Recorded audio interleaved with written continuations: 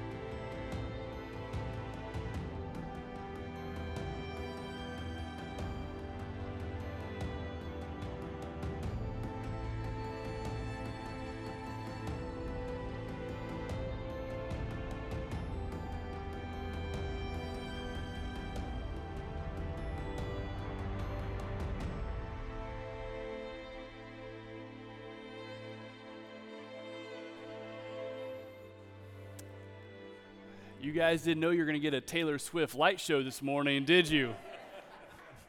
It's all right. Shake it off. Have you ever had to make something right with somebody? Maybe you messed up in some way. Maybe you said something wrong, you did something wrong, and you had to make something right. This has only happened to me once in my life. It's a joke. But there was a time in high school where I messed up in a big way and had to make things right. I was hanging out with my friends. I'm sure, recently turned 16. So we're driving in our cars and trucks, and we're having a good time. And I should probably mention Fast and the Furious had recently come out. And so me and my friend pull up to a light together, a red light. He starts to rev his engine. Well, now this is a test of my manhood. So I start to rev my engine. He is in this little white sports car. I don't know what it was. It has this giant spoiler. It looks like it is straight out of Fast and the Furious. I am in my 1997 Pacific Green Ford F-150 with dents all over the side.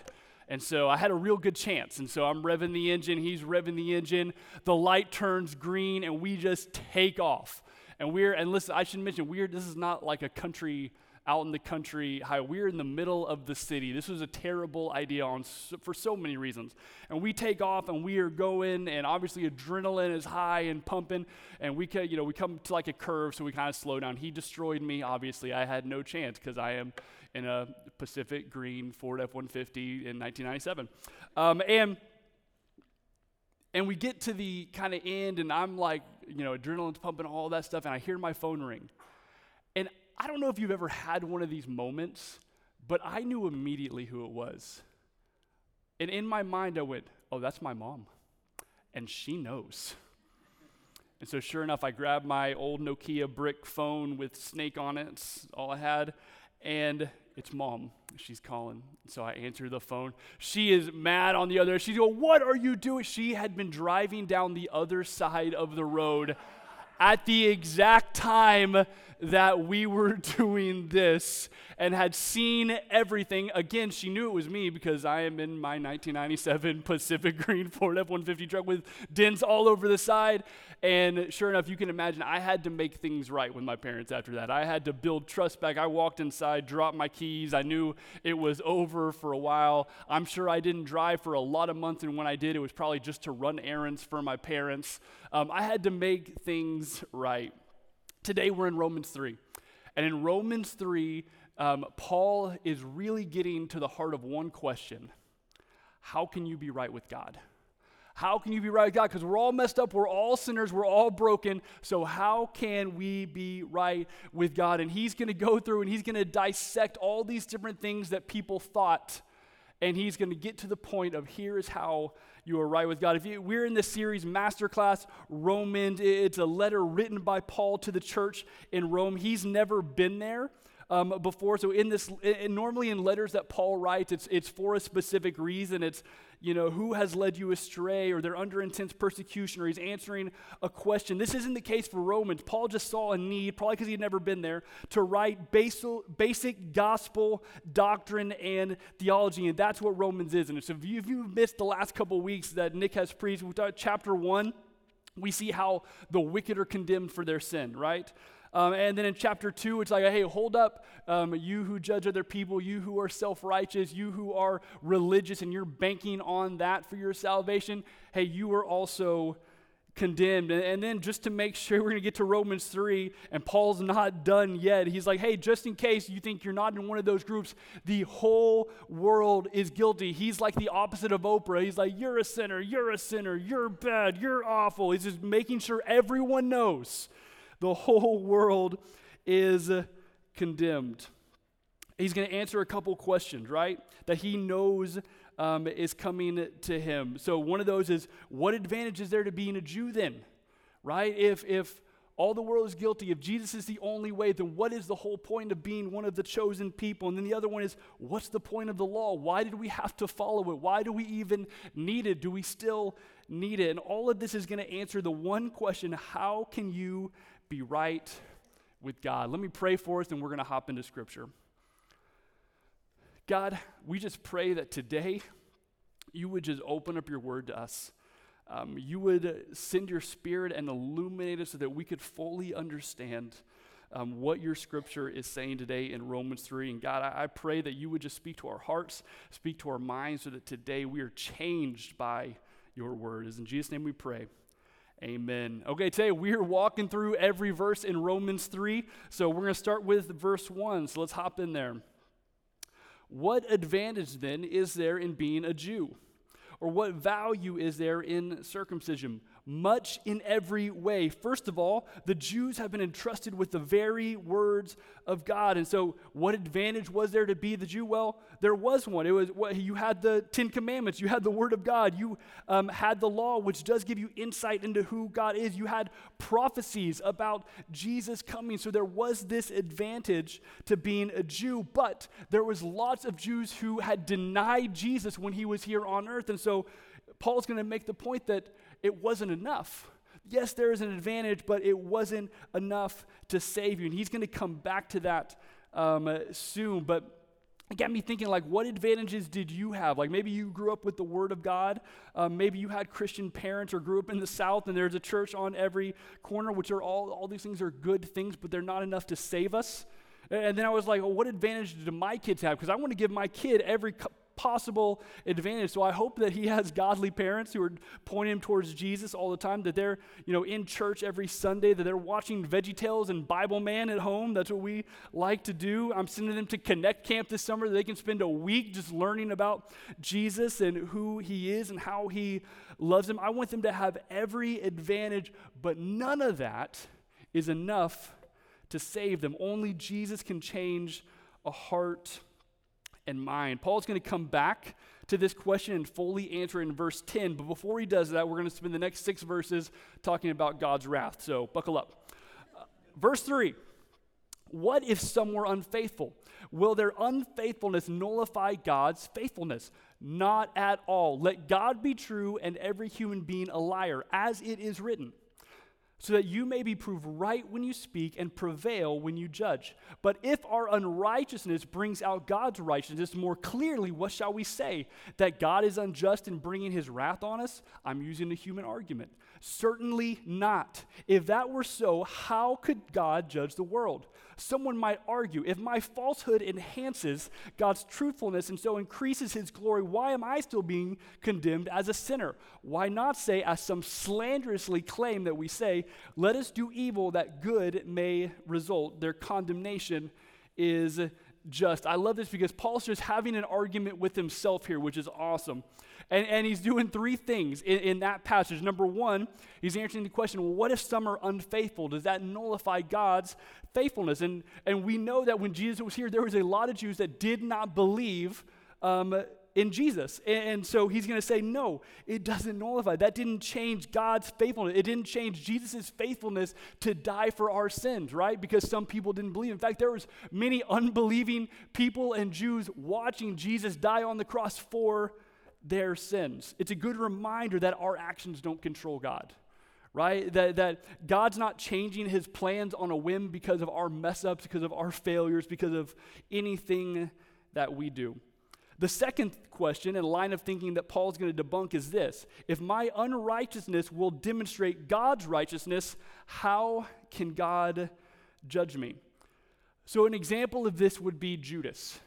Judas, you may know, is the disciple who betrayed Jesus.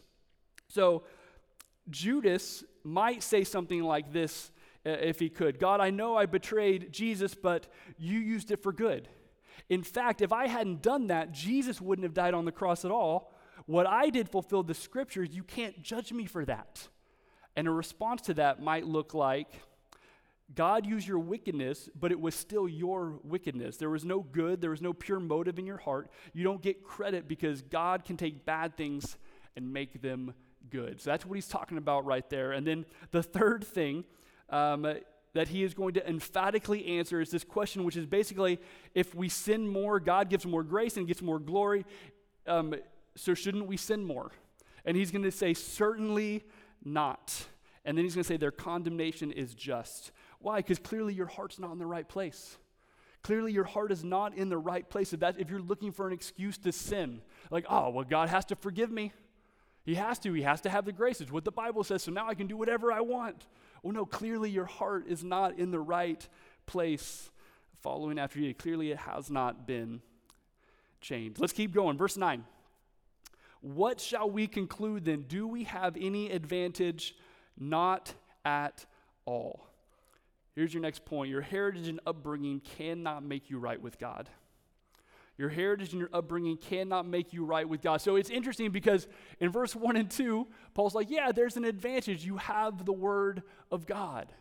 And then in verse 9, he's going to say, all right, so let's conclude this. Do you have any advantage? No, you don't have any advantage. And his point is this, is that, okay, maybe there's an advantage to have the word of God, but you don't have an advantage in the way you think. The Jews didn't have an advantage in the way that they wanted, because what they wanted was an advantage that looks like this. I was born a Jew, so I'm right with God.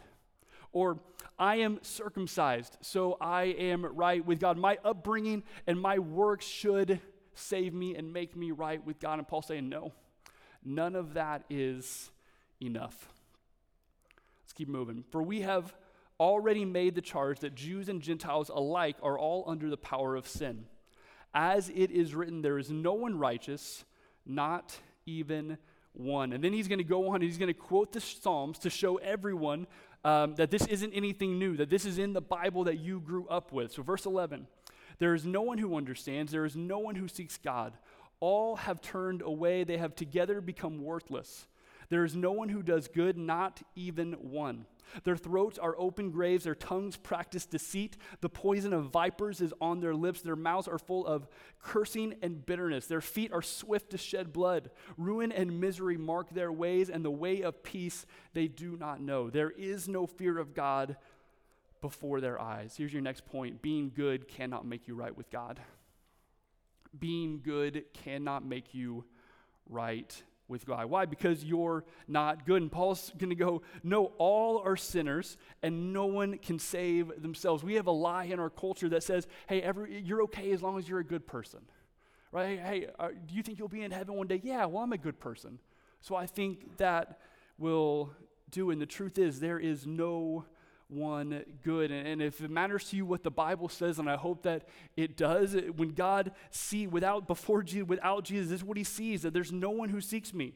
There's no one who fears me. There's no one who understands. All have turned away. Tongues filled with deceit, cursing, bitterness. They're filled with misery. There's no fear of God. It doesn't matter if you're Jewish. It doesn't matter if you're circumcised. It doesn't matter if you grew up with Christian parents or what your church attendance is. You're not good enough.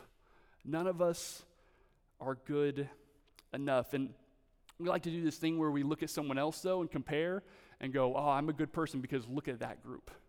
Well, I'm a good person because look at what they're doing. I'm a good person because, fill in the blank with whatever that is. But it doesn't take long. You can just go through the 10 Commandments and very quickly figure out how messed up you are. Like, okay, show of hands, and I won't do this for all of them, but we'll do it for the first one. Anyone in here ever told a lie? Okay, it's looking like most of the room. If you didn't raise your hand, well, you just did, so you got that one. Okay, so we're already guilty. Have you, we're not going to do show of hands, but have you ever stolen something? Well, many of you maybe have at some point in your life. Okay, now you're a lying thief. Have you ever used God's name in vain? Have you ever committed adultery? Hopefully not, but then Jesus comes and said, if you've ever lusted, then in your heart you have. So now you're a lying, adulterous thief. Have you ever murdered someone? Well, hopefully not. But again, Jesus came and said, if there's anger in your heart towards someone, then it's the same thing. Have you ever made anything in your life more important than God? Okay, now we're into idolatry. Have you ever not kept the Sabbath? I'm sure we haven't done that. Have you ever coveted over something or someone? Have you ever not honored your father and mother? I told you a story already. That was the one time that I didn't do it. It doesn't take long, right? It doesn't take long just to go through the 10 Commandments and go, oh yeah, this is the standard and we're guilty of all of it. Doesn't really take long to get through. It's going to be a really chipper message today. Verse 19.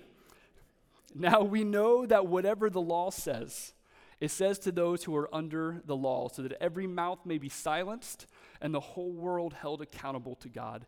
Therefore, no one will be declared righteous in God's sight by the works of the law. Rather, through the law, we become conscious of our sin. Here's your next point. Following the law cannot make you right with God. Following the law cannot make you right with God. So what Paul's doing here is he's answering the next question. Aren't I righteous if I follow the law? And he's saying no one's going to be declared righteous in God's sight because of that. And then he's going to go ahead and answer the question, well, then what's the point of the law? And we see it in verse 20. Through the law, we become conscious of our sin. See, the law becomes our standard, so we know where we measure up. Imagine if you were taking a test for the first time and you've never taken a test. You don't know that A is good. You don't know that D is bad or that B is, what you don't know what any of that means. So someone gives you a grade and you're like, okay, I have no idea if that's good or bad. I don't know what the standard is. God has given us a standard so we know where we're at. It's like an MRI machine. The law is like an MRI machine. It shows us what's wrong with us, but it can do nothing to save us or heal us. I had shoulder surgery like a year and a half ago. That all started with an MRI that said, yeah, you've got a torn rotator cuff. I was like, oh, good. Are we done now? Am I good? Did you put some lasers in there or something? Nope. No, you got to have surgery and months of rehab. The law can only reveal our sinfulness, but it can't heal it. The law can only reveal our sinfulness, but it can't heal us. So this is the bad news, but the bad news is important because without the bad news, we cannot fully acknowledge how good the good news is. Without the bad news, we cannot fully acknowledge how good the good news is. And so Paul, in these first 3 chapters, has made it more than clear that we are guilty, that we are messed up, that we need a Savior. And then right here in verse 21, we have one of the greatest conjunctions in the Bible. It says, but now, Apart from the law, the righteousness of God has been made known, to which the law and the prophets testifies. This righteousness is given through faith in Jesus Christ to all who believe. There is no difference between Jew and Gentile, for we have all sinned and fall short of the glory of God. So the grade system isn't A, B, C, D. It's pass or fail. Every single one of us got an F, but Jesus. This is where it gets a lot more fun. Verse 24, and all are justified freely by his grace through the redemption that came by Christ Jesus. God presented Christ as a sacrifice of atonement through the shedding of his blood to be received by faith. He did this to demonstrate his righteousness because in his forbearance, he had left the sins committed beforehand unpunished. So I want to point out 4 words to you in that last verse that we're going to define and just walk through real quick. Number 1, justified. It says, and all are justified. This means to be declared righteous. Declared righteous. It's a legal declaration of your status before God. And this happens all at once. It's a legal term that means God declares me righteous even though my heart still struggles with sin. So now if you are a believer, God looks at you and says, oh, all that sin, I don't see it. I just see Jesus' blood. You've been declared righteous. Martin Luther said it this way, I'm simultaneously righteous and a sinner. Meaning that, yeah, we're all still broken. We all still struggle with sin. But God doesn't see that. He sees a saint. He sees the righteousness of Jesus. That's the trade that we made. Number 2, it's grace. Free gift. Which means we didn't deserve it. We didn't earn it. We didn't work for it. It says, and all are justified freely by his grace. The third word is this, redeemed. It means to buy something back. And all are justified freely by his grace through the redemption that came by Christ Jesus. God made this world perfect. And then brokenness came in. And so what God did is he sent Jesus to buy us back. You've been bought back by the God of this universe. And then number 4, atonement. God presented Christ Jesus as a sacrifice of atonement through the shedding of his blood. It means God's wrath has been satisfied. See, what would happen in the Old Testament days is when you broke the law, which we know everyone did, you'd have to make a sacrifice to atone for those sins. They'd bring a lamb, they'd lay it down and kill it, and that blood is supposed to cover their sins. So when Jesus came to earth, he lived this perfect, sinless life. He became that spotless lamb. He laid down his life for us, and he didn't get killed. He was not powerless. He laid down like a barn animal and let his blood be shed for us. This Easter, I had this really sweet moment with my boys. I've got 2 kids, Beckett and Brady. They're 7 and 4. And they had been at church all morning, and we were finishing up, and we're walking out. And I said, all right, boys, tell me, what did you learn today? And my 4-year-old and his sweet little 4-year-old mind is trying to understand what he even, learned and saw that day. And he said, Daddy, Jesus was trapped. And I don't know if he meant like on the cross. I don't know if he meant in the tomb. But in his mind, he was worried. Jesus was trapped. And before I could even kind of get down on his level and ask him, all right, well, what do you mean? Let me explain these things. My 7-year-old jumps in, and he goes, no, Brady, he wasn't trapped. It was love that kept Jesus on the cross. Whew. Man, I was like, my 7-year-old, I didn't understand that when I was 7, and he got it, and he preached it to his little brother, and he preached it to me, and it's true. Man, God was not powerless. Jesus made a conscious choice over and over and over and over again to stay on that cross. Man, getting whipped, I'm going to stay. Getting crown of thorns, I'm going to stay. Getting the sword, getting the nails, I'm going to stay. And he did all of that because of the love that he has for us.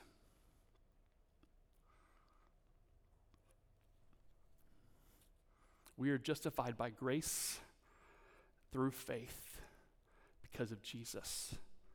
Verse 26. He did it to demonstrate his righteousness at the present time, so as to be just and the one who justifies those who have faith in Jesus. Where then is boasting? Is it excluded because of what law?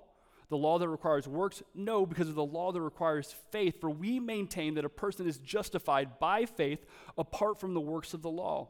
Or is God the God of Jews only? Is he not the God of Gentiles too? Yes, of Gentiles too. Since there is only one God who will justify the circumcised by faith and the uncircumcised through the same faith, do we then nullify the law by this faith? Not at all. Rather, we uphold the law. So this chapter is ending with Paul giving us a few closing thoughts. Can anyone boast? No. A person is justified by faith in what Jesus did, not in what you do. Is God the God of Jews only? No, but of everyone. Do we nullify the law? No, rather we uphold the law. And why is this? Because we're free in Christ now, so why do we even need the law? Well, the law shows us we need to be saved. It shows us who God is, because God has not changed. God is the same God that he has always been, meaning the things that he said will give you life in the Old Testament are still things that give us life now. Not that we're ever going to be perfect, but over time being sanctified in the Spirit to look more and more like Jesus. And so the big question from this whole chapter is, how can you be right with God? And the answer is Jesus and Jesus alone. So here's the next question that's in your notes today, and this is just for you. Have you trusted Christ and Christ alone for your salvation? There's a little place to circle yes or no. You're not turning this in. This is just for you. Have you trusted Christ and Christ alone for your salvation? Or has there been something else you thought, hey, because my parents are Christian, I'm a Christian. Because I grew up here, I'm a Christian. Because I grew up in church, I'm a Christian. When the truth is, it has nothing to do with you or your works or how good you are, but is Christ and Christ alone. Romans 3:23 is one of the most famous verses in all the Bible, and we see it here obviously in this chapter today, and it says, "For all have sinned and fall short of the glory of God." This verse is the beginning of the Romans Road, which, if you don't know what the Romans Road is, it's a collection of like 5 verses that basically walks you through the gospel. And there's no telling how many countless people have been saved by being walked through the Roman roads. And the foundation verse of this is Romans 3:23. So we're going to walk through this together today, the Romans Road. And so here's what I would encourage you with. If you circled no, then I hope you will just listen and take this in and see what Christ did for you. And if you circled yes on that question, then I hope that you will take this in as well, see what Christ did for you. But then also I pray that you will take this, take a picture of it, you'll share it with somebody else, because there are others who need this hope. So here's the Romans Road. Number 1, the problem of sin. Romans 3:23 says, "For all have sinned and fall short of the glory of God." This is obviously foundational because you have to know you are a sinner before you know you need to be saved. Number 2, the wages of sin is death. So it's the wages of sin, then Romans 6:23a, for the wages of sin is death, meaning that because we are sinners, because we have betrayed the God of this universe in so many different ways, what we deserve for that is death, eternal separation from God. And then here's where it gets good. Number 3, the love of God. Romans 5:8. But God demonstrates his love for us in this: while we were sinners, Christ died for us. This is such a beautiful verse because it reminds us that we didn't earn it. We didn't deserve it. It doesn't say, hey, Jesus will love you when you get your stuff together. Jesus will love you when you go to church enough. Jesus will love you when you check all these boxes and start living the right way. When you get this sin out of your life, then Jesus will love you. No, it doesn't say that. While you were sinners, Christ died for you. At your worst is when Christ died for us. Number 4, the free gift of salvation. Romans 6:23b, this is the second half of number 2. But the gift of God is eternal life in Christ Jesus our Lord. So the wages of sin is death, but the gift of God, that grace, is eternal life in Christ Jesus our Lord. And then number 5, accepting the free gift. Romans 10:9. If you declare with your mouth Jesus is Lord and believe in your heart that God raised him from the dead, you will be saved. So again, you don't have to earn it. It's accepting it. that Jesus is Lord, and believe in your heart that God raised him from the dead, and you will be saved. That's it. That's the gospel doctrine that we are learning in Romans 3, that we are messed up, that we deserve death, that Jesus loves us, and through grace, through that free gift, we get salvation. We just have to accept it. Let's pray. God, you are so good. We are so grateful, God, for who you are. God, I pray right now for every single person in this room. I pray, God, that you would put on our hearts to follow after you. God, I pray, God, that you would, if there's someone in this room that doesn't know you, God, and is hearing the gospel and you're speaking to their hearts, God, I pray you bring salvation in this place. For the rest of us, God, I hope you remind us, God, of your goodness, how much you love us, God. When we don't even feel like you love us, God, we know that you do, God, and we are so thankful for that. God, we love you. And it's in Jesus' name we pray. Amen. Thank you for listening to the Rolling Hills Sermon Podcast. Share this episode with friends and family in your life. Make sure you subscribe to be notified so you never miss a sermon. If you are interested in learning more about Rolling Hills, download our Rolling Hills app, follow us on social media, or visit our website at rollinghills.church. The Rolling Hills Sermon Podcast is a part of the Rolling Hills Podcast Network, available on Spotify, Apple Podcasts, and Google Podcasts. Thanks for tuning in.